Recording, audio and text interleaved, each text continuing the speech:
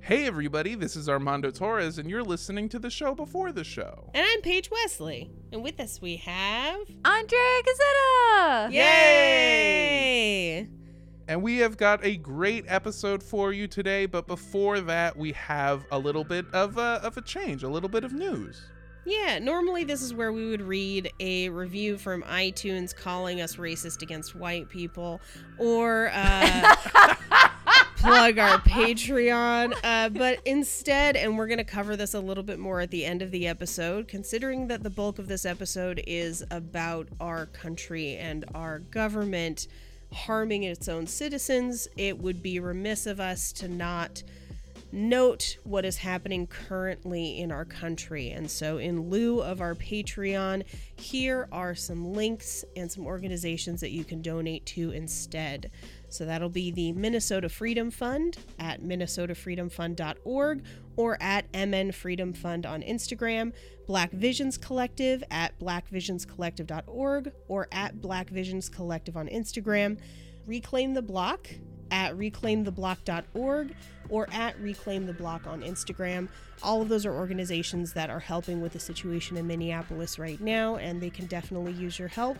And as we're going to cover in the end of the episode as well, if you can't donate, telling people when things are racist and stopping racist things around you is free. So Yeah. you could always do that.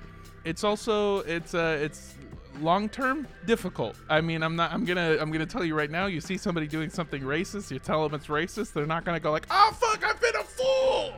They're just definitely going to argue with you, ignore you, or call you something racist. But you're gonna put the seed of doubt there, and that's really all that matters. That is all that matters. And fuck white supremacy. Yeah, I think we've covered fuck that 'em. a lot on this show, but I'm going to say it again. It's actually, that's the first time we've heard it. This whole time I've been wondering. No, I can't even make that joke. I don't even want to make that joke. Paige is great. So without further ado, enjoy the show. Oh, also, it's going to be rough. I figure you know that because it's the Waco siege, but like just in case you didn't know, it's a rough one. Yeah, it's very incredibly horrible and emotional. There's some moments up top that are pretty funny. But it does, yeah, it is, it's a very good episode, very educational, very informational, very rough. And with that, I'm going to say hello.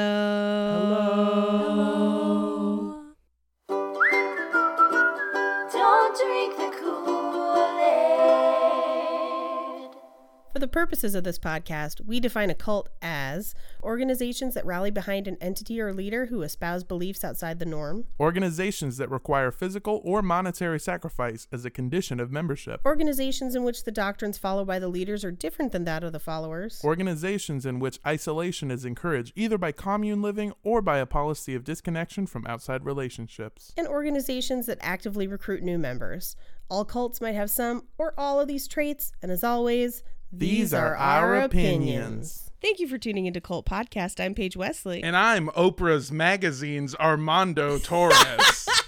And with us we have... Andrea Gazzetta! Yay! Okay, Armando has an attitude because we made Oprah Magazine's website's list of top cult podcasts at number 2. Yeah, I was just talking with my good buddy Oprah. I call her Oprah because we're so close. He's never met Oprah. I did text somebody who was making some stupid joke about me being chubby. I can't hear you over the Oprah. And it was great. Yeah, I don't want it to change me, but I did. I have been yelling about it at every other sentence, basically. Yeah, he had a Zoom brunch where he just kept calling her Opes. Yeah. So. I did also text someone, Oprah won't change me. So it's been an eventful day. In case you're wondering what we're talking about, like Paige said, Oprah Magazine Online, as Andrea also pointed out, listed us on a list of cult podcasts to listen to, which is great because that's our name. Oprah fucks with us. We were in Oprah Winfrey's magazine. Shouts out to everyone that was, supportive and helpful and sent us the article because we didn't know. Yeah, that was really Yeah, cool. yeah, That I was editing an episode for the podcast, and then I got a notification of the Facebook group where somebody was like, "Oh, cool! Look, you guys made it in this magazine," and I was like, "How did you know before us?" I was talking to Crystal Adams of Black Card Rehab earlier today. Amazing show. And she was like, "They didn't email you?" And I was like, "No." No. Or they did and we never got it. No, Who knows? Oprah does news the same way she does everything else, which is she just yells, "Look under your chair," and you see that it's already happened. That's actually pretty accurate. I don't know how she got in her apartment, but I'm glad we found out eventually. Shouts out to You know what? She's like, I mean, she's the opposite of a vampire. You don't have to invite her in. No. She can just be in anyone's apartment at any time She's- whenever she wants. If you buy a copy of Oprah magazine, she is legally allowed to enter your home. A lot of people don't know that. Yeah, she's like Santa Claus, but always under your chair somehow. Yeah. We never talk about how Santa Claus is just easily breaking and entering into millions of B&E. homes every year. Yeah. Well, he's a white man, so Yeah, how he likes to watch. Oh, God. Yeah. It's that is his whole character terrifying. trait. Yeah. Mm-hmm. Yeah, so Oprah won't change me like it changes the rest of you phonies. I'm always just, the same Armando. But yeah, anyway, we'll do this stupid podcast or whatever, Okay. the podcast you got written up for is stupid. Yeah, I guess it's, whatever. You're I should better be, than okay, the podcast. I should that be clear. was- I'm doing a bit, and I love everyone, including everyone on the show, everyone who listens to the show. I love doing the show. I love the show, but that being said, yeah, I'm better than the show. So Okay. Anyway, Unnecessary. I'm glad we were able to get in a little bit of levity because today is gonna be depressing. Oh, God. This is gonna be fucking rough. Yeah, I was just talking to a dear friend of mine, Oprah, and Gail. Actually, I was just talking to Oprah and Gail, and we were talking about how sad it was, and how it's just how such sad a Waco was. such a tragedy. Yeah, I'm not laughing at Waco. I'm laughing at the fact that I was remembering a joke that Oprah said earlier. So I was, Wow. I promise that's the last time You're I do so this bit. bougie. This is It's such a not. dumb bit. It's not. I'm not kidding though. I do think it would be pretty hilarious to get tattoos that just says Oprah fucks with us. Okay. So, let's get into some sources. So first of all, Oprah magazine, baby. I laughed so hard I almost pulled the computer over. We obviously have David Koresh, Mad Men or Messiah, the documentary from 2018. We also, again, have David Thibodeau's book. And additionally, this week we have the Chicago Tribune, the Washington Post, and CNN on their reporting from the time of the siege. I'll explain a little bit more why we have multiple sources about that, because at the time as information was coming out, it wasn't coming out in full. So there are a lot of different reports that include different facts that we kind of have to compare to a bunch of different accounts to try and find the truth in the middle, which brings me to a few updates from the last episode. So you will remember that we talked about how David Thibodeau's account, the Waco documentary from 2018, their account and a couple other accounts listed Rachel Jones's marriage to David Koresh at a few different dates. I actually found an additional date, but I found something to back it up. So I think this is actually probably our date. So one of the reports from the Chicago Tribune actually listed the marriage in 1984, which is way earlier than any of the other records indicate, and it's way earlier than anyone had said that David had started kind of having relationships with younger women. But it is consistent with her being 14 at the time and consistent with the age of her death, or at least the given age of her death, when she was found, or her body was found in the compound, which means that 84 is very likely the date that he took his first underage wife. That puts it 5 years before the New Light Doctrine. This means that it was a pattern that he had before he even made it part of his theology. So a lot of the women who he had children with or had taken as additional wives would have been between the years of 1984 and 1989, because most of them were in their early 20s or late teens at the time of the siege in 1993. Oh, God. So there you go. Sorry for all of that information, but it was good to get some conclusive information. Now, there are a couple other things that we'll kind of touch on as we go through.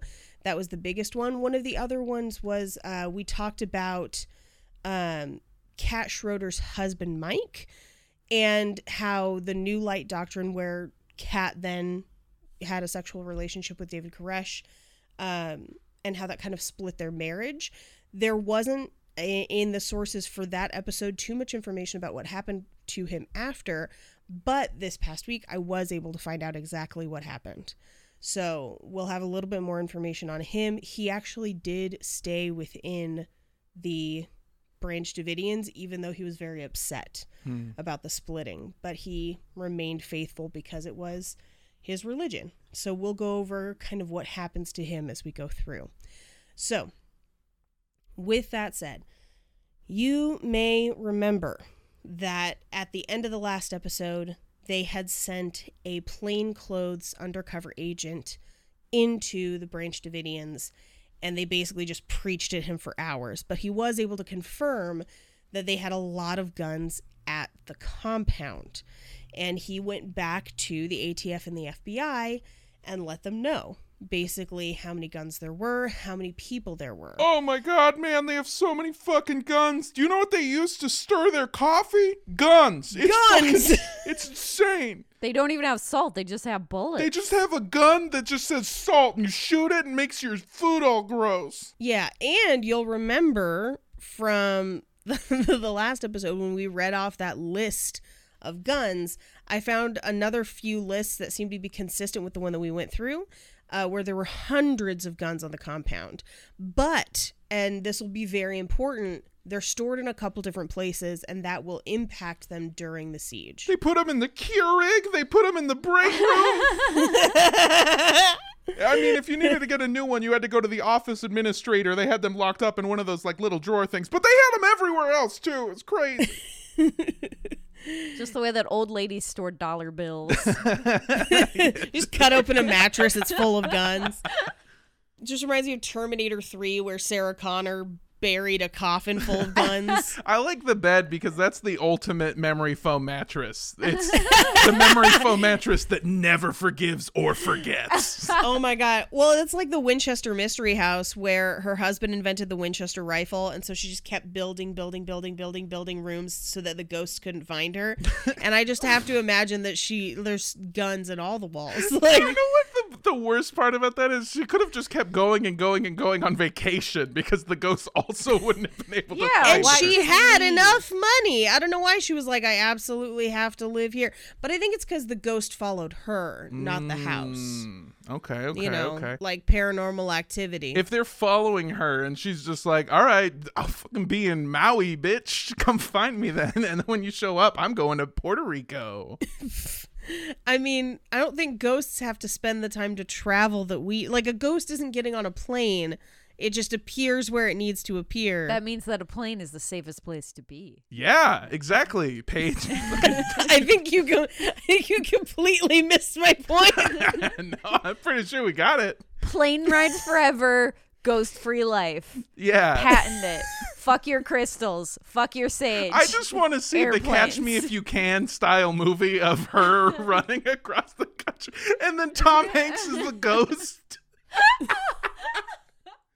Write this movie, Armand. We were talking about the script projects we're working on. Fuck both of those. Let's write this. It's called Catch Me If You Can. Part Boo. You guys think what's the odds we can get Oprah to be in this?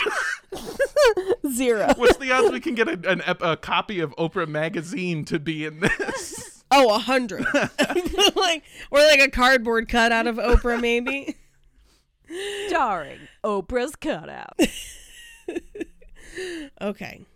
The undercover officer worked with both the ATF and the local authorities, and he told them that if they wanted to have a successful raid, they needed the element of surprise. The only problem with that was that the ATF was so fucking excited to go to the compound and finally raid it and redeem themselves from Ruby Ridge that they actually leaked the information to the media. They wanted the public to be there to catch them doing a successful raid, basically to make them look good. Oh, no. The only problem with that is the media got there half an hour before everyone else did. Oh, no. Oh, God. The media's so lame. They always show up to parties hella early and they're like, can I help you set up? And you're like, I have to shower, media. They're like a Midwesterner in Los Angeles who went early to parties because I wanted to be polite, and I didn't realize they start 3 hours after the start time. Do you know this dummy brings dip to parties? I never change. No. I love dips. Casserole. You're a good- casserole. Casserole. Casserole. It's a hot dish to share, okay? What is this white powder you're sprinkling on everything? Is that Parmesan? Oh my God. It's ranch dip. That's what Minnesotans snort. Is ranch dip? So they get... It's just the concentrated ranch powder stuff. I love that stuff. Never change, you sweet salt of the earth. Salt gun of the earth, people. We're going to the hidden valley of my dreams. Oh my God. So a few things happened that morning. One, a member of the media asked for directions, and they didn't realize that the person they were asking was a member of the compound. Ruh-roh. Yeah, he went the back way and beat the media to the compound and immediately told David Koresh that they were coming. The only problem with that was the plainclothes officer, the undercover guy, was still there. No! Why wouldn't he? Why? Because he knew it was happening. He was supposed to leave and then have them come in.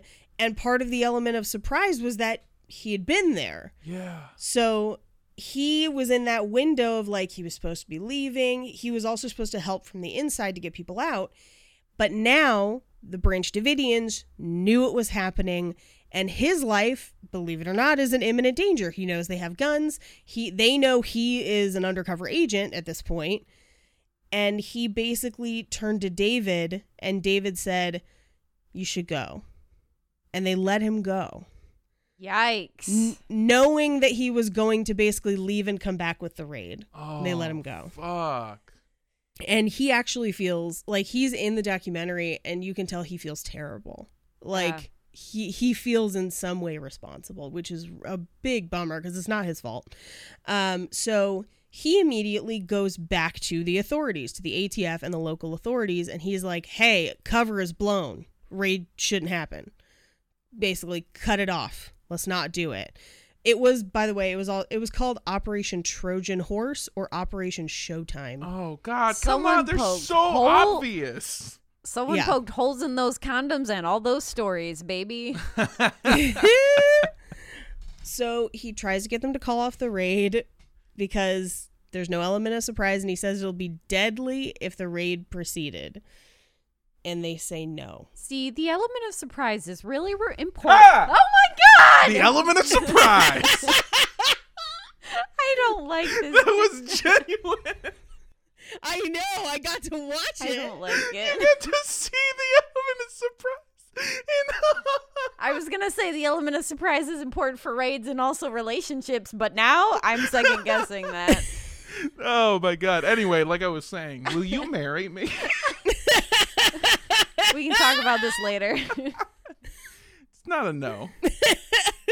Not a no. So, aw, they don't have the element of surprise anymore. So they decide to kick off the raid with the stealthiest option they have: low-flying helicopters. Oh, my fucking God. Okay, guys, here's what we need for stealth. Something that's so noisy you can hear it from several miles away. We're going to be stealthy. I'm going to need 14 mariachi bands, fireworks, and a loud dog that is incontinent and shitting everywhere. Everyone put on your tap shoes. A low-flying helicopter is the perfect stealthy vehicle. The only people who hear us are people who have to work in the morning, people recording a podcast, and 80% of Los Angeles constantly. We need all the didgeridoos we can find. God damn it. Upon hearing the helicopters, David Koresh instructed everyone to return to their rooms so that he could leave and talk to the agents, which seems like a pretty reasonable plan. Kat Schroeder awoke to the sounds of gunshots and yelps from their dogs as the ATF agents circled the building. So essentially, the helicopters went. They got there. Before Koresh could even get outside to talk to them, they circled the building and shot their dogs one by one. And there is video evidence of it. Fuck, why do they hate dogs so much? It's because the dogs would have alerted people to them being there or attacked them as they approached, but also the gunshots are going to alert the people that you're there. I think they're gonna hear us. Just shoot the dogs. Ba-bam, ba-bam. There, now they'll never see us coming. Yes, exactly. Well, this happened in Ruby Ridge too, right? Yeah. Where they Yes, shot it the did. dog. But it's not just about like the dogs barking. It's also because they're like, we don't know if the dog's going to attack us. We don't want to deal with it. We're trying to shoot these people. So Gary, lay down some suppressoring didgeridoo. The thing that chimed just a second ago, Jake can hear us in the other room, and he just texted me, Australian boy band, the Didgeridoos. great pull, Jake. Great pull. So, and again, like I said, there is actual video of them shooting the dogs, which is extremely upsetting. And it's one of those things where it's not a rumor. It's not something a conspiracy theorist is telling you. They came in and shot the dogs first. It is really upsetting. Is this like part of, I assume it has to be part of some type of like police training or raid training, because this seems to happen all the time. I have heard of this as a practice in drug raids. Okay. Yeah, in drug raids, it's usually because people who sell drugs often have attack dogs. though. Okay. Yeah. So I guess it's got to be a similar idea. Like, I guess you're right in that they probably just think maybe they're gonna attack. I don't know. It's a mixture of both, I think. I Yeah. think for police, a dog is an unknown entity. They don't know if it's a good dog or a bad dog, and it's easier for them to just kill it than to ascertain or bring in animal control or whatever. So it's really just easier. I don't know if it's Well, the problem is that when you become a police officer, they only show you the second act of Old Yeller, and you're like, oh man, all dogs are evil. Oh no. I think it's actually, so here's why I think police do it. In the time it would take you to determine whether or not a dog is a threat or not, that dog will either have A, attacked you, or B, you could have been shot by the human standing behind the dog. right. So it's just for your own safety and for ease, you just kill an animal. Yeah, and which is a huge bummer and super sad. And in part, I think it's happening here because the theory they had about the Davidians at the time is that there's some like armed to the teeth crazy people. Right. Which we know that David Koresh is bad. And this is going to be a really rough thing to kind of grapple with in this episode, where it is possible and I would say accurate to say that both David Koresh and the FBI are wrong. Yeah. And the people in the middle are the people who suffer. And so David Koresh has really kind of whipped this group up into a doomsday frenzy. And the FBI believes them to be incredibly dangerous because of the arms that they have. And so they're treating them as that level of dangerous at this point. I think a good way to sum it up is that David Koresh needed to be stopped, but this was not the right way to go about it. Yeah. Absolutely. Because the smart Yeah. way would have been to isolate him when he's traveling, or when he's Going to away. the gun shows, you Right. know, even Yes. to do that, not to go in. They did it in such a showy fashion because, like Paige said, they needed the win. They needed a very public win. That's why they did it Yeah. this way, and it blew up all over their faces and all over the compound. I mean, that's a joke that I started before I realized how fucking dark it is, but it's true. I mean, that's it's fucking, it needed to end. This was not the way to do it. Right. So some of the adults began calling out through the windows and the doors to let them know that there were women and children in the buildings, and they claimed that those warnings were completely ignored. We don't know if the ATF couldn't hear them over the helicopters or if they just choose to completely ignore it. There are some accounts from later on that suggest that maybe they just ignored them. As the siege goes on, there are some differing beliefs within the FBI, and we'll kind of cover it a little bit more as we get to it. But there are some differing beliefs about the children between different factions of the FBI. There are a few different stories about what happened next. Some say the ATF fired without warning. Some say the Davidians fired, but there's no absolute proof. The prevailing theory, and the one that is most widely accepted, is that the ATF had marshaled a large force from local authorities and really anyone within their organization that was still eager to join a siege after Ruby Ridge. And some of these people were not adequately trained for the equipment that they were handed that day. And it is possible, and many of the stories from that day indicate, that a gun was discharged accidentally, which prompted the start of the siege. And then all hell broke loose. The ATF fired on the building, and before they knew it, bullets were flying through the walls. They were basically faced with an army. Some of the adults tried to warn the agents of the presence of children, and they were shot almost immediately. Perry Jones, part of David's inner circle, was shot and bleeding out on the floor. One of the most disturbing accounts in the documentary is interviews with people who are now adults but were children at the time of the raid, describing waking up to bullets flying through their pillows and through their walls. Because the thing about this building is the Branch Davidians built it themselves, and many of these buildings were built in part out of repurposed double-wide trailers, which don't have very thick walls, and bullets went immediately through them. Judy Schneider, you might remember her from last week. She and her husband Stephen had been trying to conceive. She hadn't been able to have a baby, and then she slept with David Koresh and immediately conceived and had a baby. And they kind of stayed together, even though they were raising David Koresh's baby. So she was shot through the hand, and the bullet traveled up her arm. She would be unable to reach medical attention for the duration of the siege. Oh my God. She and her husband were the ones with Koresh's baby, and that baby features prominently in the videos sent from the compound. Videos that her husband filmed, because he was the one filming most of the footage from inside during the siege. The ATF broke out one of the windows of the compound, and 4 agents climbed inside. They were shot on sight by Branch Davidians, fearing that the agents would murder them because they have already been fired upon. So they shot in, I would say, self-defense. Yeah. And they were able to pull the bodies out of the compound. Wayne Martin, one of the Branch Davidians, called 911 from inside the compound. The 911 operator, because it's a small town, knew Wayne. Wayne told them that there were women and children in the compound and that they were under fire. They actually, in the documentary, play his 911 call, and you can hear the gunshots in the background. So you can hear him being fired at. So to reiterate, a man called 911 to warn them that women or children were being shot at, and the ATF shot at him directly as he was doing it.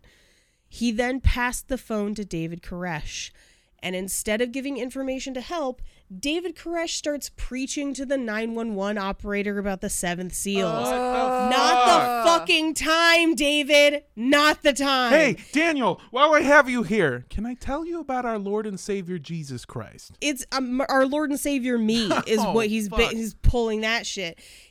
This is going to happen again and fucking again, and it makes me so furious. Where, yes, the FBI is doing horrible shit, the ATF is doing horrible shit, and Koresh has a chance to end it and just be like, hey, we're sorry. Can you stop shooting? We'll talk this out. And instead, he fucking preaches at people to quote unquote get his message out. It drives me fucking nuts. Like, There are much more direct ways in which he is responsible for death in this scenario, but for me, this is one of them. Like, this is an early 911 call where he could have communicated valuable information, and instead he wastes everyone's damn time preaching about himself. Fucking asshole. Yeah, this is like if somebody broke into our house and Andrea and I were hiding underneath the bed, and I was like, hey, so there's somebody inside the house, but have you been reading Oprah magazine at all lately? Yes. So David is actually shot during the raid, but he survives with the emergency health care they have in the compound at the time. Basically, they bandage him up, but there's videos from later in the raid where his wounds are not healing. Oh, he would have God. eventually died of sepsis for sure. Where did he get shot? In the side? Ooh, like the side of the tummy area, the side of the tummy. Yeah. Not quite low enough to be hip. It's tummy. So Yeah. it hit like all fat, but it's just not healing properly. Yeah. Fuck. And Not he's in a lot of pain. You can kind of tell, but he can still walk around and shit, but not for a long time and not super often. And he has probably the least of the injuries, I would say, of that day. Yikes. They fired on the compound for 2.5 hours. After those 2.5 hours, the ATF had 4 dead agents and 15 injured ones.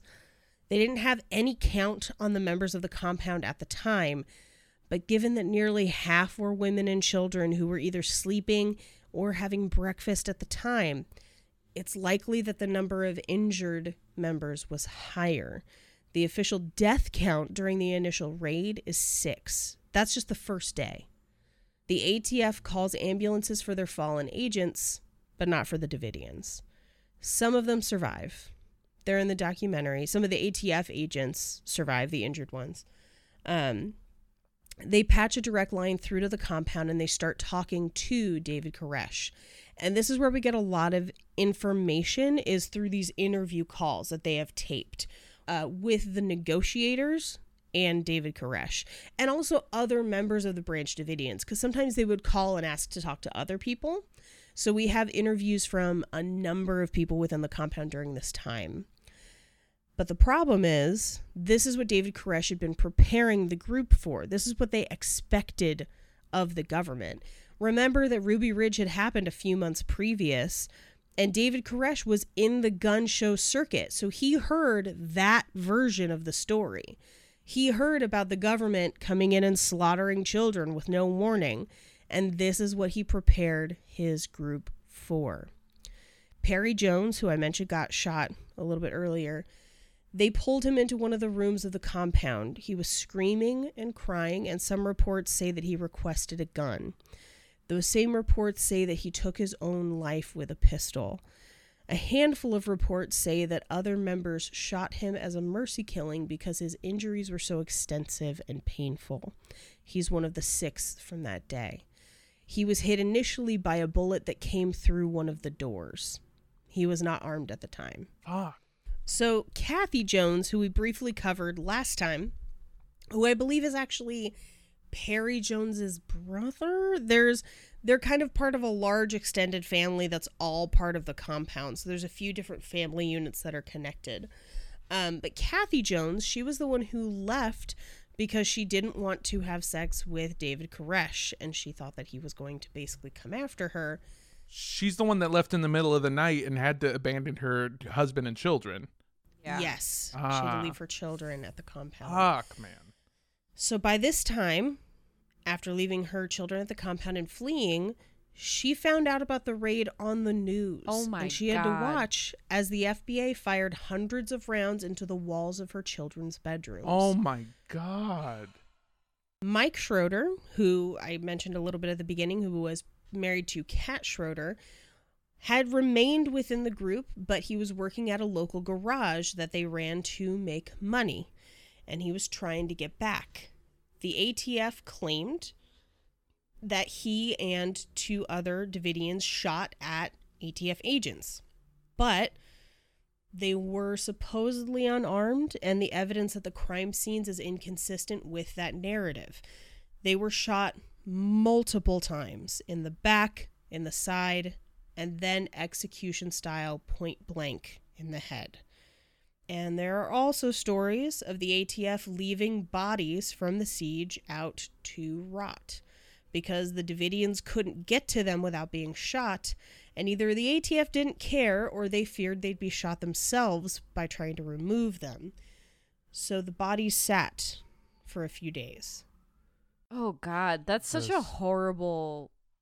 that's such a horrible hell to see the people that you love shot and then just watch their bodies rot. Well, it's not as, I'm going to say it's not as technically grotesque, but it kind of invokes this like that medieval like enemy spikes on the heads outside your castle type shit. Like that's what it feels like, it's I get that your point of like, and I know this isn't your point. It was literally their reasoning being like, it's either A, too dangerous, or B, they don't give a fuck.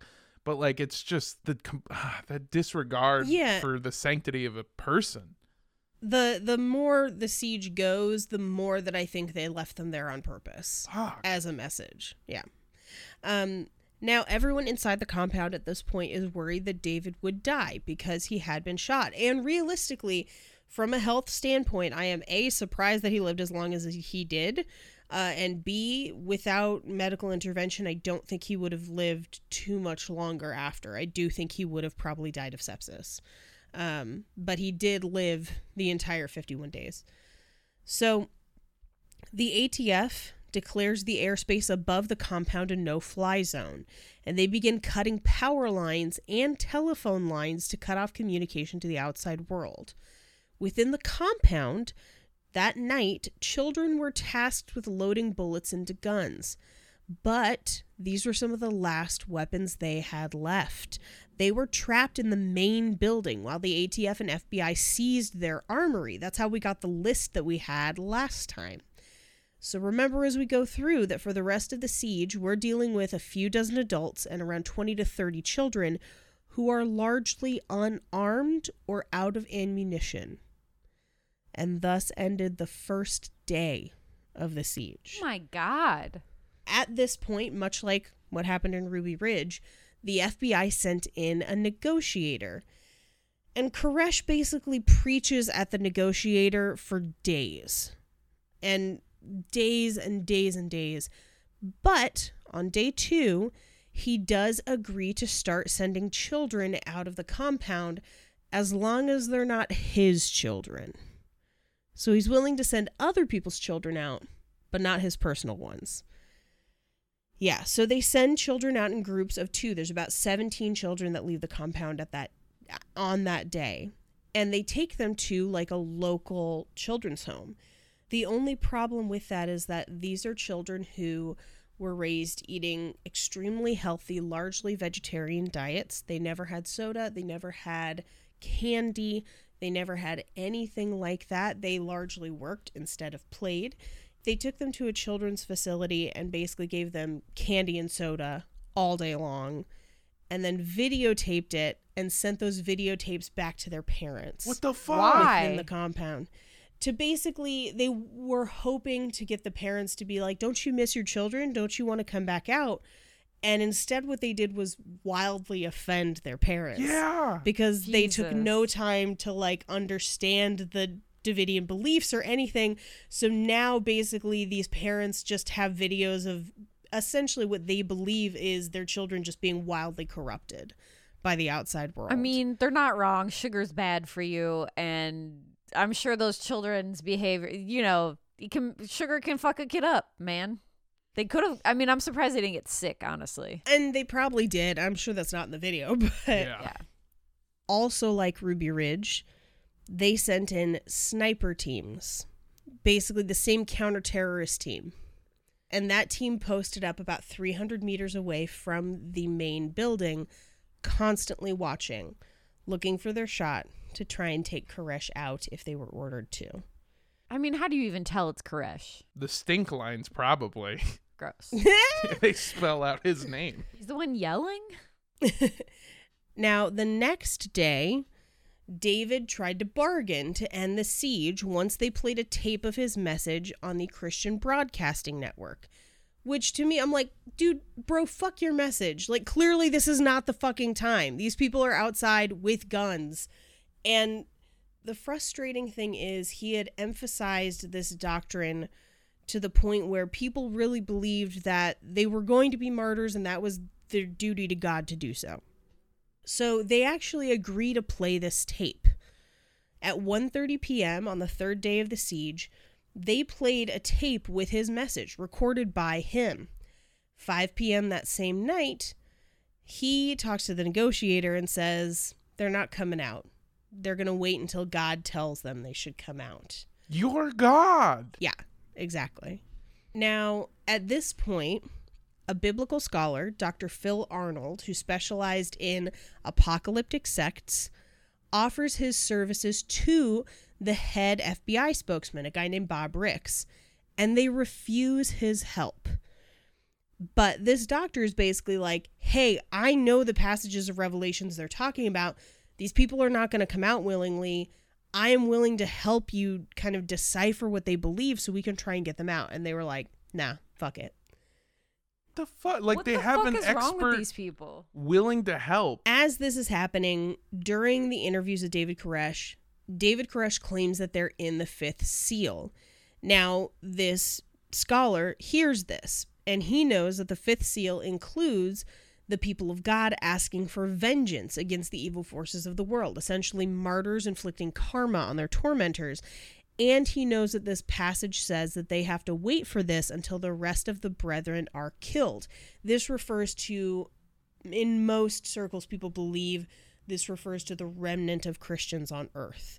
So the scholar, hearing this, takes this to believe, he basically takes this to mean that more people are gonna die within the compound unless they do something.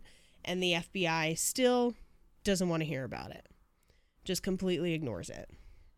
The media circus around the siege brings all the anti-government people to the yard, particularly white supremacist militias who had spun Ruby Ridge into a rallying cry for their organizations.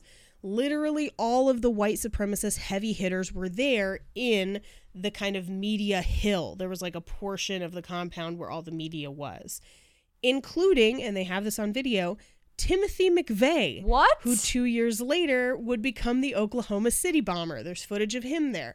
There's footage of the KKK. There's footage of the Aryan Nations. Here's a little fun fact for you. Something that I do happen to know is that Timothy McVeigh was kind of involved in the gun show circuit in a way that's different from a lot of these other groups, because he was selling like tchotchkes, like little like souvenirs.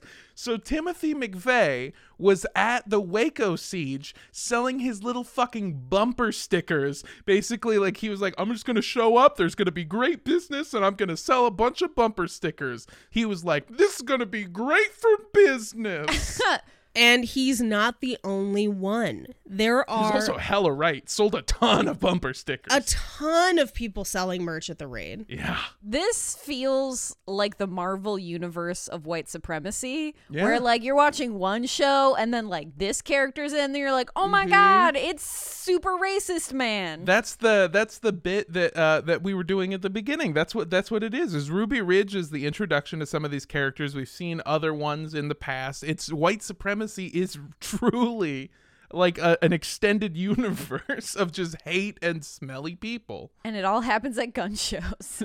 Well, if you want to think of all of our previous white supremacy shows and episodes as the Marvel Extended Universe, Ruby Ridge is the first Avengers.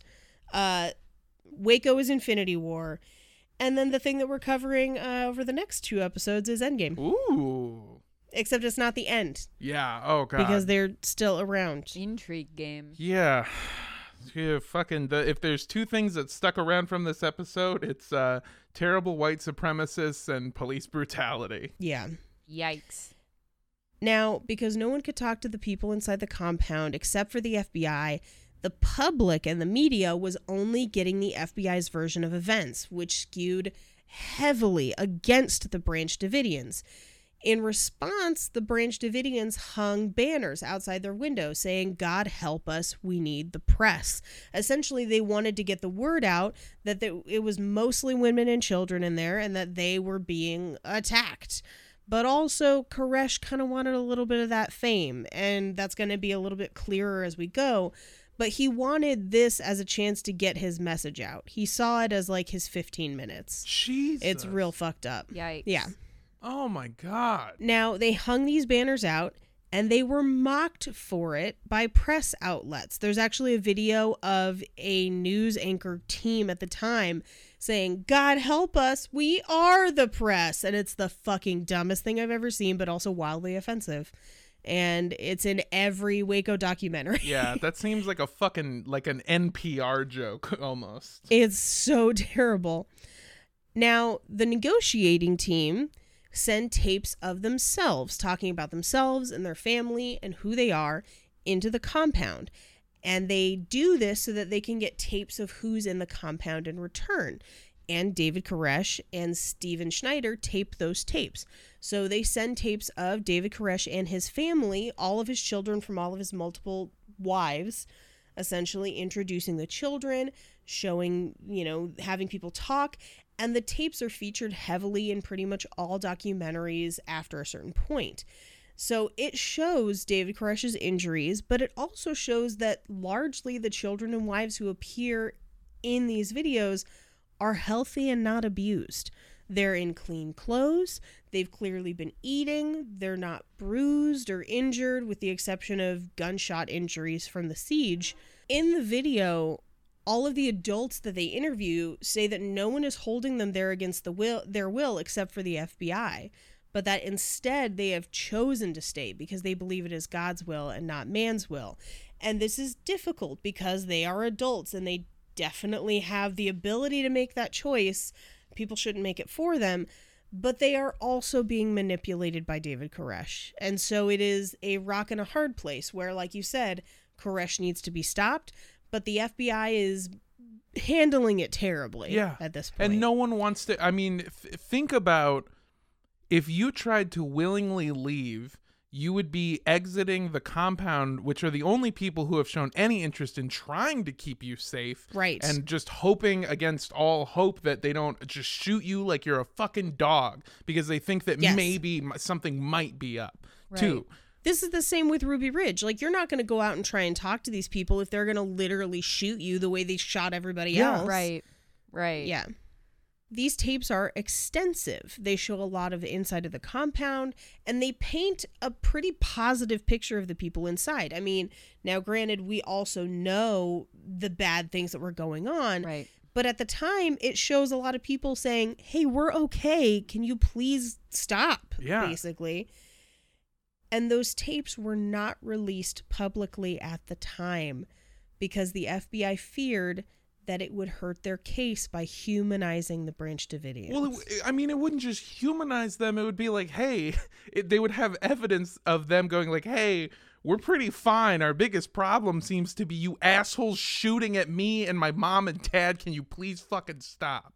Yeah. Yeah, and I will remind you again, they're in the main building. They can't leave that building without being shot. Their guns are in another part of the compound, and they have already been seized. So they aren't even that well armed. They're just kind of sitting there eating MREs hoping for this to end. Yeah. What the fuck? They're no longer dangerous, I would say, at this point. Yeah, they're just fucking, they're sad, and the police is sending them videos of their kids eating Fun Dip, and they're like, son of a bitch! Yeah. That's not kosher! Like, yes. No, it's kosher Fun Dip. It's thicker and more coarse, but it's very good. And for some reason, the dipper is a pickle. This is right around the end of the first week or so of the siege. So the few people that had been fatally shot have either now bled out or been shot by other members as mercy killings. Oh my God. Their bodies are still inside. There's some bodies still outside.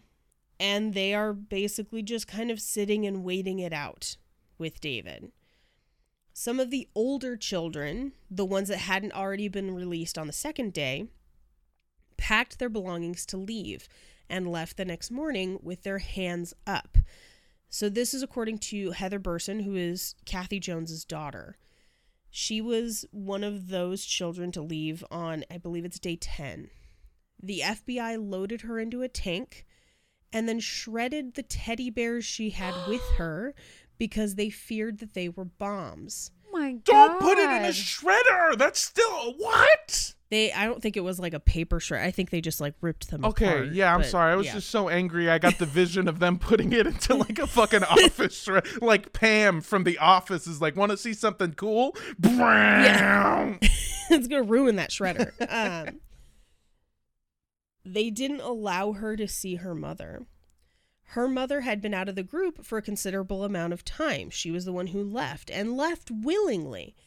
But at the time, the state refused to grant her custody of her own daughter without cult deprogramming, which is highly controversial and is usually only used on people who haven't left a cult yet.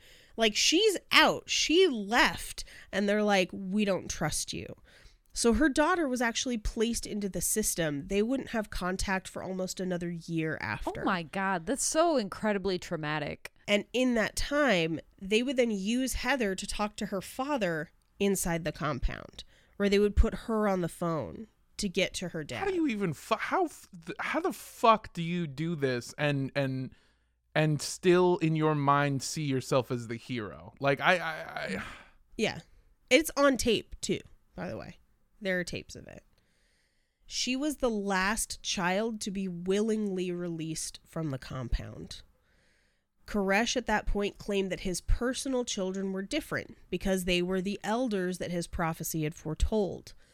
The FBI believes that he's using these children as a shield, which is not entirely wrong, but they basically believe that he's keeping them around so that they won't come in and hurt him because they don't want to hurt the children.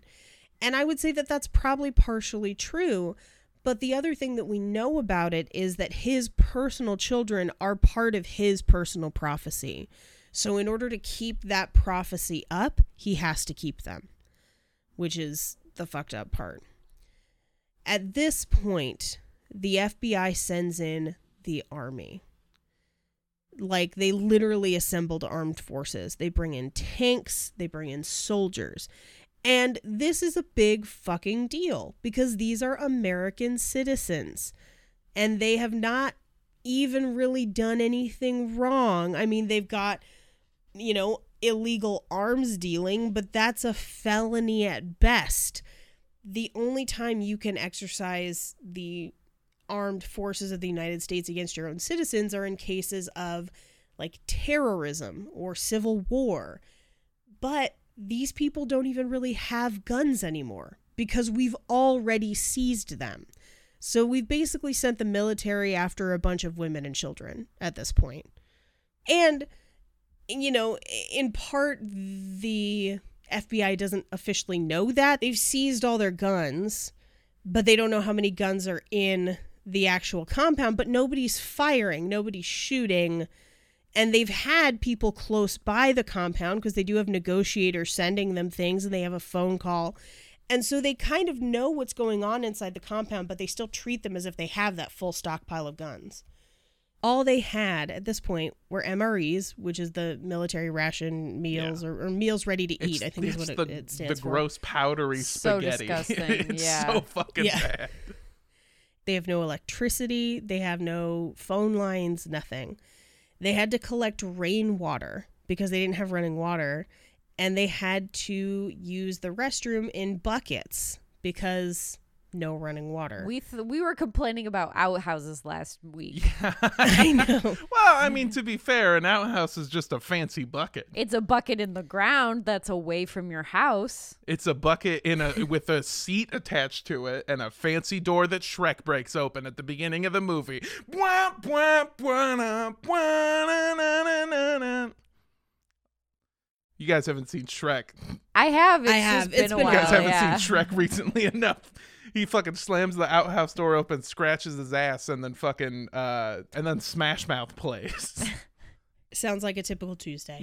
Now, the other thing that they're dealing with is that the FBI is sending them things like a phone or like a carton of milk, and everything the FBI sends them has a recording device in it. They've bugged everything. Everything they give them has bugs in it. So they're having to cut these recording devices out of everything they receive from the FBI because they're just trying to get more information and tape the inside of the compound. Some of those they didn't catch, so we do have some minor recordings, but it's not a lot. I'd like to imagine that. I know this happened in the 90s, so technology wasn't like super far behind where it is now, but I like to imagine that they just like, here's your milk, and it's just a microphone duct taped to a gallon of milk. They showed like an like a when they do those like reenactments or whatever. Yeah. They did kind of that in the documentary where they show them cutting a bug out of like a milk carton, and I'm like, that's so obvious. Like this is the most obvious one I've ever seen. Well, their main problem was that they called it Buggy McRecording Your Conversations Milk Farm. Yeah. That was the brand. They're all those like big military walkie-talkies from the 60s. Just filled with milk. Just duct taped to the milk garden. At this point, the tactical team outside starts shining giant lights on them all night to interrupt their sleep patterns. Yeah. Or to disco. Well, maybe. Just kidding. Just kidding. Maybe they thought they could tire them out by just having an all-night rager. We sent them some Molly. We put some microphones in that too, but we sent them... They set up speakers, and they would play the sounds of roosters crowing, ticking clocks, super loud, but also the sounds of pigs and rabbits being slaughtered. Yeah. What the fuck? This is like Yeah. an actual strategy that people use constantly. I mean, part of it is what they do for people in solitary confinement is taking away the line between day and night, which kind of makes you slowly lose your mind. But also they're sleep depriving them and playing things that give you a primal, like things being slaughtered will give you and your body a primal sense or emotion or a response. Yeah, but they're also, I mean, the stress is creating human beings that do not have reasoning capacity. And, like, if I don't sleep for a day, I can barely make a sentence. Like, Yeah. I can't reason. I am just only reacting. So what they're essentially doing is instead of creating individuals that they can reason with, they're creating individuals that are more afraid and more unpredictable. Well, they're also, I think the goal is that they're trying to create people who will slip up easier. I think that's what they want. But worst of all, they also played Nancy Sinatra's "These Boots Are Made for Walking." Okay, that one helps the disco theory. Not necessarily disco, but dance party. It does. And I will remind you that there are like 20 or so children still inside. So it's not just the adults. Like, these kids aren't sleeping. The kids are constantly having to listen to like rabbits being slaughtered. And Nancy Sinatra. And Nancy Sinatra. Yeah, These boots are made for walking. No! Just like peak volume all night long. How come Ricky gotta eat candy? Why do I have to be the elder? Yikes. In addition to that, tanks started moving through the compound, kind of assembling piles of debris, making rounds around the compound. And tanks are not easily maneuvered, so they were constantly accidentally just taking out walls of the compound. So, like, one of the survivors actually mentions that he was laying in bed and a tank ran over his pillow, just like through the wall, woke him up, like, what the and then the wall was just gone. He had to get a new room. Yeah, they're also not, I mean, the amount of psychological terror that you would see, or that you would feel rather, if you saw a tank in the middle of a standoff. Like, if your enemy had a tank, I feel like there's no way you're like, oh, this ends well for me. This is a thing I can walk away from. Well, I think this thing happens, and we see it happen over and over again with police and FBI, is that the militarization of the police force, instead of creating people that you can reason with, they essentially put everyone on guard and on the defensive right away. And their justification is like, oh, we have to do this to protect ourselves. But the truth is they're the ones sort of escalating the violence by bringing these tanks in and by bringing all these weapons to a place where people were not prepared for that. Yeah. You know? Also, I'm just going to say it. It sounds like they fucking hate pillows. They're shooting them. They're running them over. They're shooting them, They're just, running them over with tanks. in fact, a lot of their stuff seems to be based around not letting them sleep. Do they just hate pillows? I think so. Yeah, it's the only thing that makes sense. Now, all the while this is happening, they're still talking to David Koresh, and he would just taunt and mock them, saying that God would settle the score. There's a recording of him being like, with your little helicopters, and I'm just like, dude, not the time. This is when keeping it real goes wrong. Like, stop it. He's 20. Stop it. He's 20 points behind, and he's like, well, God's going to make it right with your little fucking buckets. Ooh.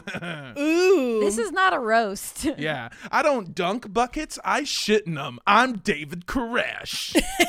Now, the tactical team, the one that is keeping them up all night, kept that from the negotiation team who would only be there during the day.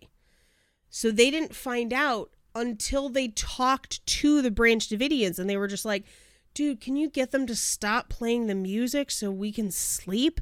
And they're like, what music? And basically it had been kept from them. What so the FBI is fuck? not even communicating to each other. And it starts to hurt the negotiators' case because they're not all on the same page. And so the Branch Davidians don't trust them as much because they didn't know about everything that was going on. They didn't know that they were essentially being tortured at night. How are they supposed to enact any sort of change or make any sort of deal with people that can't even control the noises that are happening in the night from their own team? Well, it sounds like, and again, the three of us are not experts in this. Out of all of us, Paige is the expert. She's read the most. She's done the most research. She is the most knowledgeable. But what it sounds like to me is it sounds like that they're trying to create a situation in where they finally do fight back, and so that they can say this was all justified. Like, it seems like they're trying to push them to the brink of actually fighting back, so that way they're like, see, they were going to do it all along. It was just a matter of time. Yeah. I would say that is accurate. Because there are interviews in the documentary from some of the tactical team that are like, yeah, we wanted to just go in there and shoot people because, like, they shot our 4 friends. Yeah. And it's like, they shot your 4 friends because you fired into their house. Like, what the fuck? How do you not see the connection there?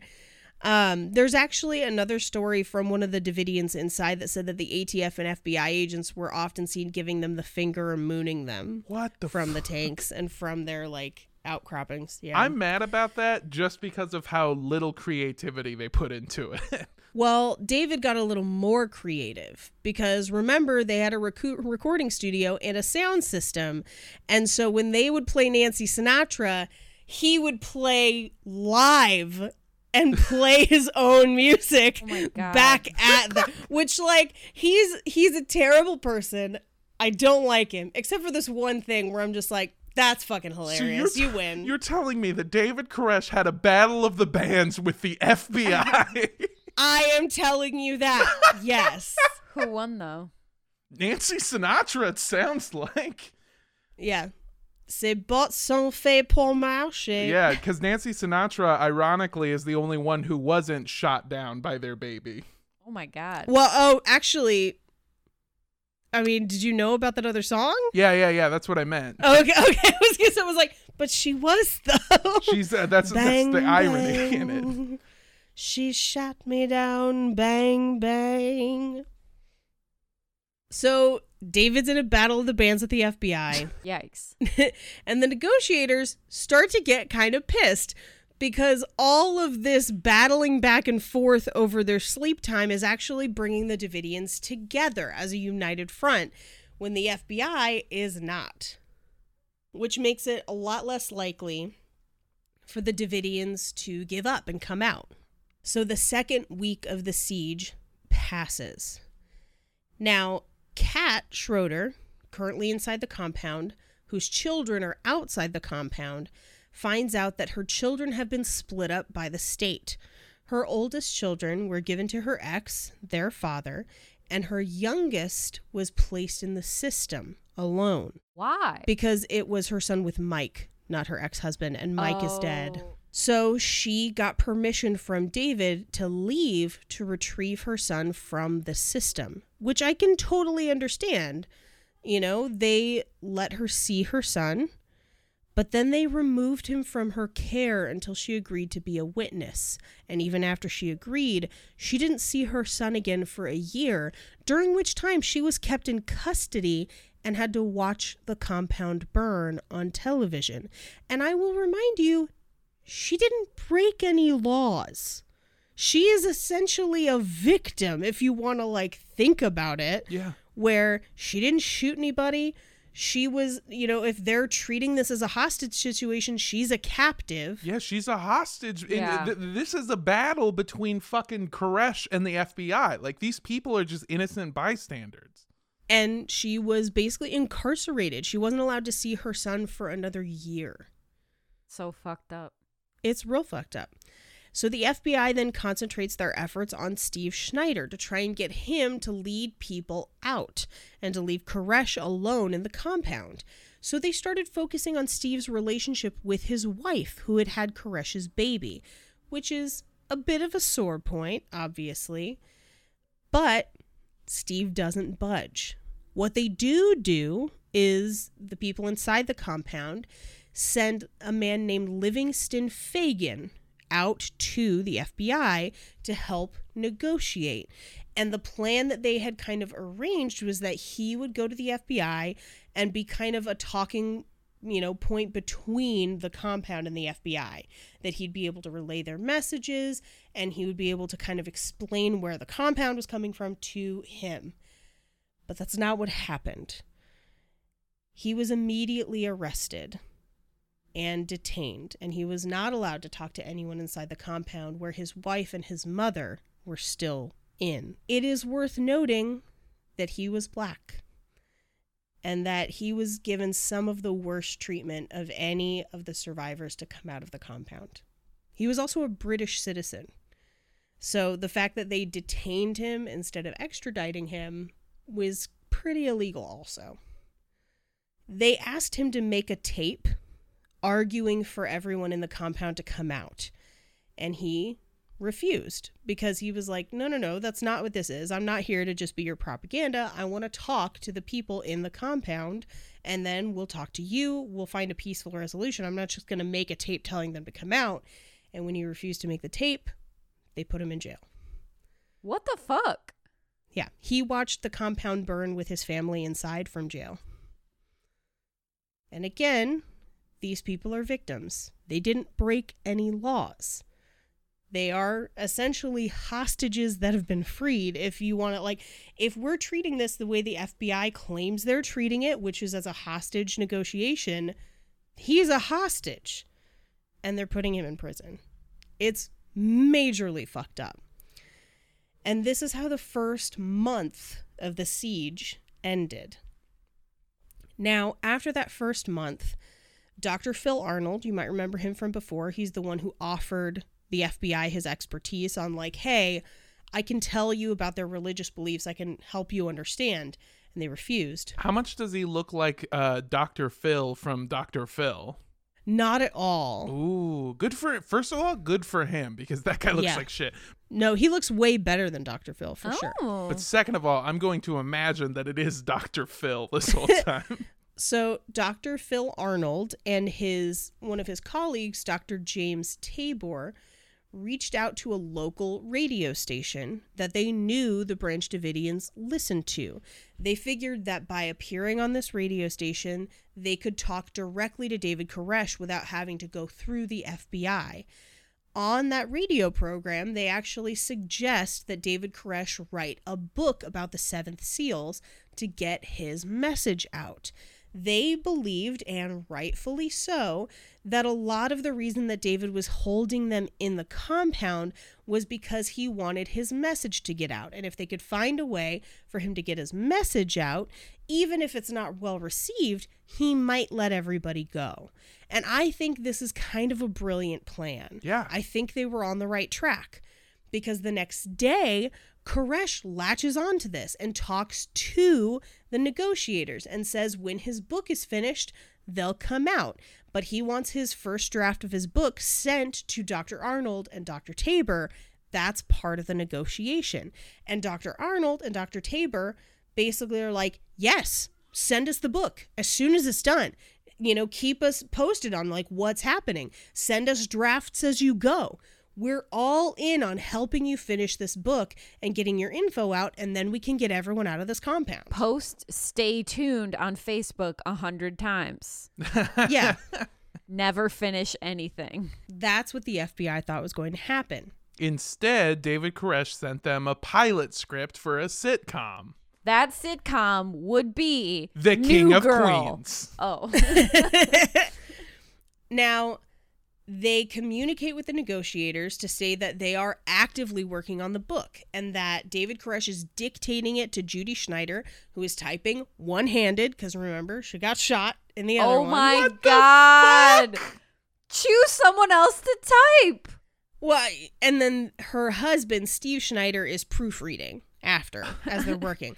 And so Cindy, it seems like half the letters are missing. So I see here it starts out with your message, but then you just typed, ow, my hand, my God, my hand, please help, over and over again. Honestly, pretty good book. yeah, well, they're communicating with the negotiators, and they tell them that they're in the middle of working on the second seal, that the first seal is complete, that they're on seal number 2. And it's only been a few days, so that is good. And things were progressing, and it seemed like maybe this was going to work. And then day 50 happened. Now remember, there's a disconnect between the tactical team for the FBI and the negotiating team for the FBI. The negotiation team is all in on the book.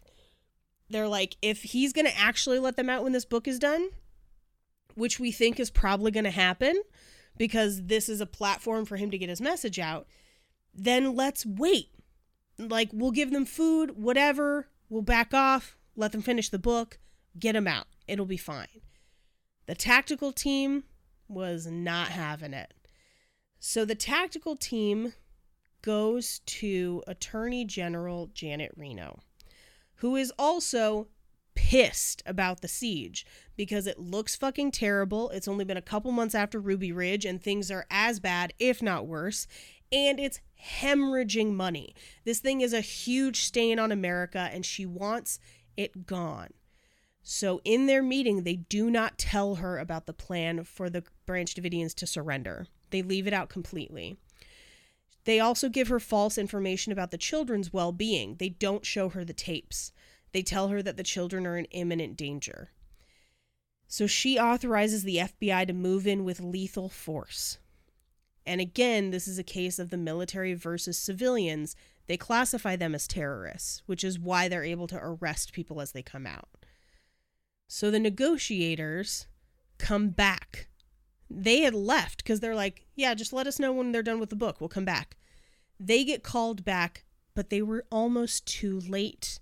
They actually call the compound to warn them that the tactical team is going to move on them. There are recordings of those phone calls where they're like, they are about to send tear gas in. Please just come out. Don't fight people. And they think that the tactical team moved in partially as revenge for the 4 agents that were killed in the first day of the siege.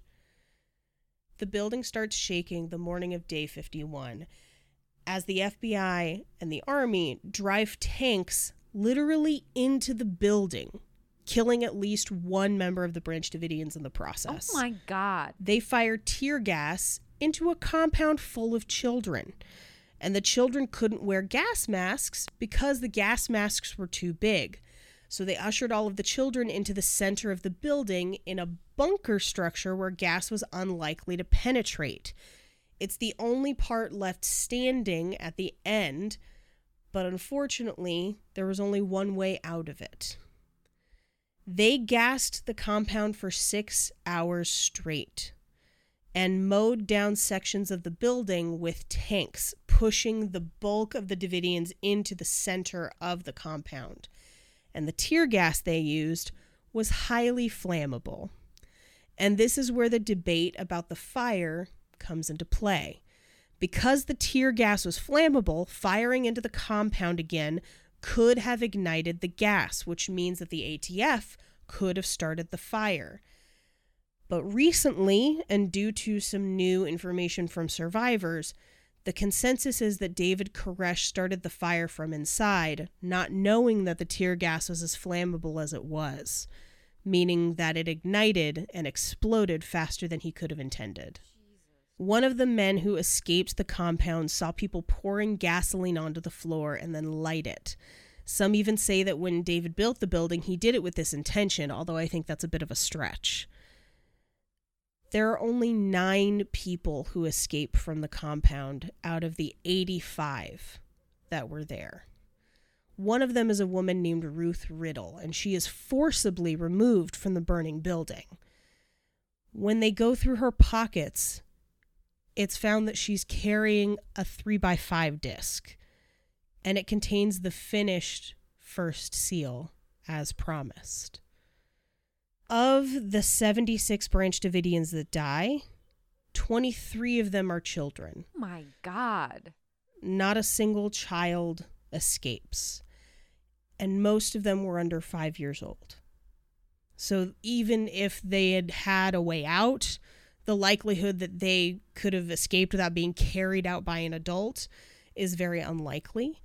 Some of the people that did escape the fire were blamed for not carrying children, but it's like they probably weren't even in the same part of the compound. They had no way of knowing. You can't blame them for that. The state contacts all of the children that they have in their custody, the children that were essentially released the first few weeks, and tells them all that their parents committed suicide. What? That's fucked up. Among the bodies, approximately 20 of them are found with gunshot wounds thought to be mercy killings prior to the fire, including David Koresh. But because their bodies are so badly burned, there's no way to truly know what their cause of death was. But the one thing that survives is that disc with the first seal. And because of that, many of the people who survived the siege or who escaped before still believe. And they all now mourn their families and in many cases their children who were trapped inside. I mean, this is not the right way to do any of this, you know? It's just you've created a cult who believes in an apocalypse. Now you've created the persecution that they've been talking about this whole time. You know, I mean, none of it helped or did anything good. Yeah, I think if they had talked to those professors earlier on, they probably would have had a better idea. But the fact that they didn't really even know or understand what the Branch Davidians believed before going in means they hadn't done their due diligence. They should have never gone in.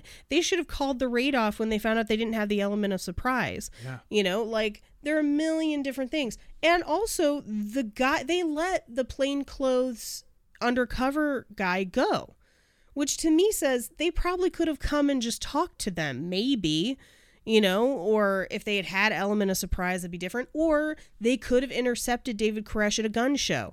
Like, there are so many other things that could have happened that didn't have to be this, that didn't have to be our government literally firing on its own citizens. Even past that point, there's stuff where, like, they could have told, the person in charge that the truth about the situation, which would have changed the order that she gave at the end. You know, there's a million different points where between the FBI and David Koresh, this could have been prevented. Yeah, and every time Koresh tries to preach at them instead of just letting people go or telling people to go, infuriates me. And the survivors basically say, they're like, look, they were willing to do what God wanted, even if it meant dying, so they were never going to come out. And I'm like, but David Koresh says he's God, so if he tells people to leave, they're gonna leave. So the fact that he is holding out, he is responsible. Like hardcore. Yeah. This is very truly a story of two villains, and our two villains are David Koresh and the FBI. There are mistakes on both sides. There are full on not mistakes, but I would say both crimes and also just I have no other word for it but wrongdoing. But that doesn't even seem harsh enough. It's really the Tiger King of horrible cults. No one wins. Yeah, no one wins. Everyone's an asshole, and guns and fire should never have been that close together. Yeah. So many mullets. I don't know why. Oh yeah, Jesus Christ. But that is the end of our series on Waco. Oh, It's a rough one. I know today was Yeah. real rough. I'm so sorry, but and yeah. we want to say, I mean, I don't think we have to say this, but we didn't plan for this to be weirdly relevant right now. Not at all, and yet it is. It'd be very weird if we did, honestly. Right? Jesus, because we've been planning this for what, 2 years? Yeah. Do you travel in time? Actually, yeah, and don't tell people about it. Okay, never mind. Shh, Cut it I'm out. in the third series of Dark. Shh. Yeah, but they're just. This is a thing. This is a thing that has persisted. This is 1,000 instances of people doing things wrong on both sides, which I don't necessarily think is applicable right now. But The part to me that's especially applicable is the militarization of the police. Yeah. And just the police and FBI's need to create hostile situations that are not hostile because they want to treat citizens as enemies instead of as human beings. Yeah, I mean, the second that their goal became covering up or making themselves look better after Ruby Ridge, and this is how they decided to do it, yeah, that's where we've got a huge problem. The lesson from Ruby Ridge should have been, this is what happens when we make these mistakes and we go in uninformed and we go in guns blazing when we don't have to. yes, this is what has happened is instead of protecting and serving the citizens of America, they get their fucking egos in the way, which should never have been. Because again, like we've covered, if you really want to fucking win without a big showdown, don't alert the press. Arrest him when he's not on the compound away from his guns. Which he did. He left the compound regularly. Exactly. Yeah. This isn't even like Randy Weaver where they can't get him to leave. Like, this dude was out and about. The local authorities knew him. Yeah. Like, it's ridiculous that this ever happened this way. It never Yeah. needed to escalate to this point. It never needed to. Well, and you look at FBI agents who say, oh no, 4 of our guys are killed, let's kill everyone. That's such a military standpoint of they're the enemy, they don't deserve to live. You know, it's this us or them thing instead of like, we're here to protect and serve citizens. There are children in here that could be being harmed. And instead of treating the situation like there are children present and that there are innocents involved, they're treating everyone like a hostile enemy. Yeah. Yeah. I mean, they're arresting everyone as they come out, like you said. Yeah, and they knew there were kids there because, as we know from the previous episode, Mark Brohl had made those complaints about child brides. So, like, they know there are kids there. Yeah. And they came in guns blazing. And I'm going to say this, your 4 ATF people wouldn't have died if you hadn't come in that way. Yeah. Yeah, I agreed. I mean, I know that I don't enjoy the death of anyone, good or bad. Yeah. I don't enjoy that. But I also think you're right. I don't think it would have happened had they have done any of the things that we've mentioned. And I know hindsight 2020, but this is not like, oh, well, we know better now. This is bad. This is a Yeah. bad thing that people did, and that I'd like to say we've learned from, but it doesn't appear that we have. And again, I feel terrible for the families of those 4 agents. I'm sure they mourned. I'm sure it was terrible. Mm-hmm. They lost a family member who, again, is following orders. It's not like any of those 4 guys, initiated the siege. They just kind of were the ones that were assigned to go inside.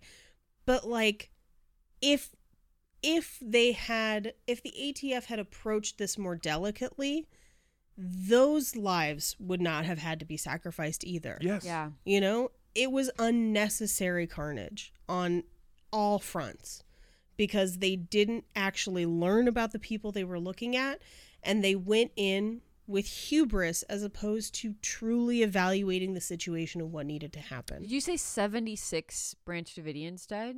76 Branch Davidians died That's out of 85 in the compound. crazy. Yeah. And again, when I say that this is weirdly relevant, I'm not at all trying to insinuate that non-white people are cult members or are being held No. hostage. Just that the tactics being used here are so fucking dirty. They're wrong. Like, just plain, like, when you say this thing, the visceral response from a normal human being should be like, that's fucking torture, dude. You can't do that. Yeah. And they did. And do you know how they learned about those sound devices and how that breaks people's psyche? From Nazi scientists. Oh Yeah. my God. Jesus. Because the Nazis had developed sound weapons. And so when we picked them up as part of Project Paperclip, that's where we got that technology. Cool story, bro. Yeah,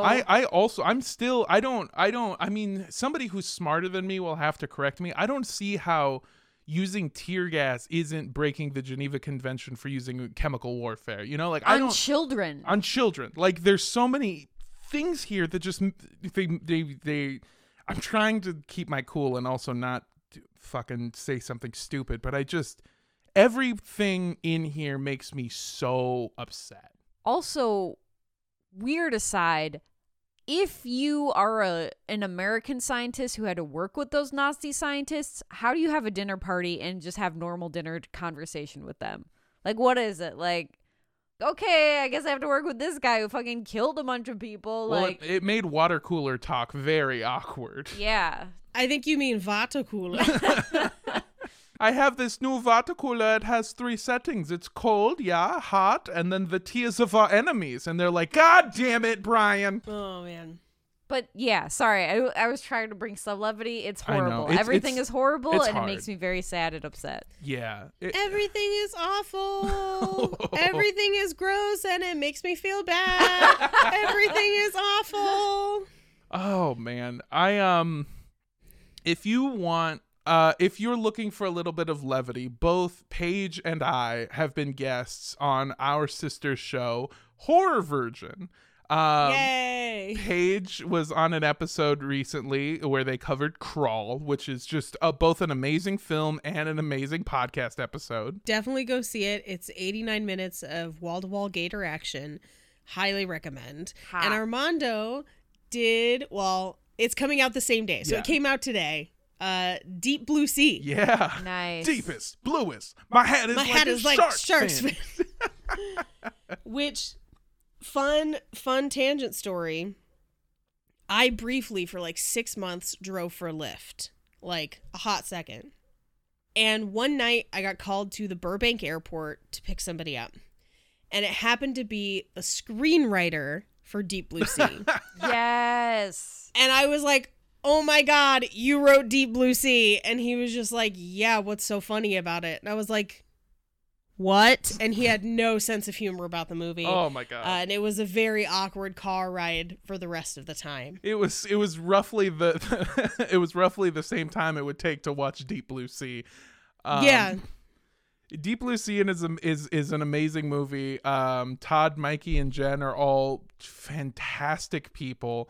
The episode that I did was so much fun. Paige's episode is so much fun. So if you're looking for a little bit of levity, like Paige said, Deep Blue Sea came out today. So go check it out. Crawl came out, I want to say like 3 weeks ago. I think it was 3 weeks ago. Yeah, that sounds about right. But again, both really fun episodes. So if you need more cult podcasts but less cult podcast, Yes. yeah, then maybe go check out Horror Virgin. Yeah. Those episodes in particular. More cult podcasts, less murder. You can also this week on Wednesday, I'm on Black Card Rehab like I am every Wednesday, but we are doing kind of a pretty fun episode on Wednesday. I don't want to spoil it, but it is also a little more levity. Where can people follow Black Card Rehab? On all platforms. You can harvest Black Card Rehab on all platforms at Black Card Rehab. Tony Kansas here. I got all your tractor needs for harvesting those platforms. This is the time when we would normally plug our Patreon. But that seems kind of tasteless because we just spent an hour talking about our government harming its own citizens at a time when that is all over the news. And so this week, instead of our Patreon, if you feel like you want to donate, you should do so to the Minnesota Freedom Fund. You can find them at minnesotafreedomfund.org or at MN Freedom Fund on Instagram. Black Vision Collective at blackvisionscollective.org or at Black Visions Collective on Instagram, and Reclaim the Block at Reclaim the Block on Instagram or reclaimtheblock.org. All of those are organizations that are helping with the situation in Minneapolis right now and could definitely use your help. And if you can't donate, then speak up when you hear racism around you. That's free. And you could do it at any time. You can argue with your uncle on Facebook all day long. Get to it. Yeah, it's a real rough time right now. I know that a lot of our listeners are not of the white variety, which is, fine. I'm not saying it like it's a bad thing. I'm just what I'm trying to say is that it's so rough right now to feel like you should be laughing or talking about anything else that isn't police brutality. And it is so hard for me and I assume both of you too to just kind of try to pretend like everything is normal when for so long this has been a thing that we have just dealt with. It has been a given. It has been watching that the CNN reporter getting arrested and him understanding that I'm not supposed to be getting arrested. This is completely wrong. I'm on camera right now, but I'm going to just give up willingly and go because otherwise I can just be another person who ends up dead. It's the fear that hits your heart every time you see police sirens or even a cop car next to you in traffic. It's just a persistent, constant feeling of fear of the people that other people think keep them safe. That thing that just happened in Central Park, for instance, where a person who is a self-expressed liberal is using the notion that if she calls the police and tells them that an African-American man is threatening her life, he will be killed. I mean, that it's so ingrained in us that we just kind of understand it. And right now is not the first time that this has come out, but it is an important time because while everything is going to shit, we are still trying to fight. And I think that that's such an important notion in how everyone feels about this. Even though it's such a rough time for 1,000 reasons, this is still something that is just constantly there.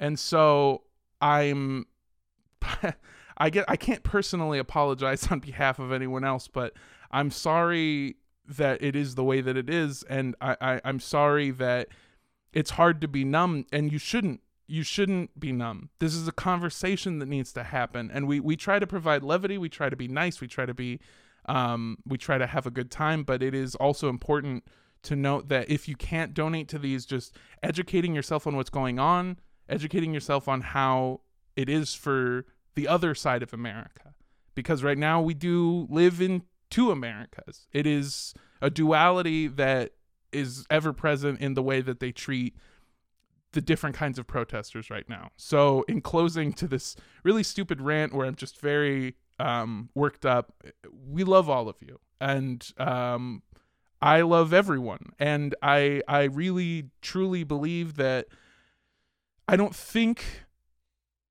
want to believe that all police are evil. I don't want to believe that all white people are evil. I don't want to believe that anyone is evil, just misguided. And so I just want everyone to be kind right now is, I think, the best message that we can put out there, and that we love you, and that I don't hate anyone, and I wish no ill will on anyone on either side. And so if you are able to donate to those funds or to those links that we provided, that would be very good. But like Paige said, if you can't, just take the time to understand the other side, because that's what's so important. That's what's needed right now. So yeah, I'm sorry, I'll stop talking. I love all of you. Yeah, let's not plug Be our kind shit to right each now. other. I don't. You know where we're at. Yeah. We're with Oprah at Oprah's house. Yeah. We're hanging out with Oprah. We're hanging out with Oprah. Black Lives Matter. We love you. Stay safe if you're protesting. Wear your mask. Stay safe in general. Yeah. I'm going to include Yeah. masks in that. Stay safe in general, because we love you all and we don't want anyone to get hurt. I'm going to say, don't drink the soda, because like it's going to make your mom mad. And don't shred the teddy bear. Don't shred the teddy bear. Don't play Nancy Sinatra. And don't drink the Kool-Aid. Bye.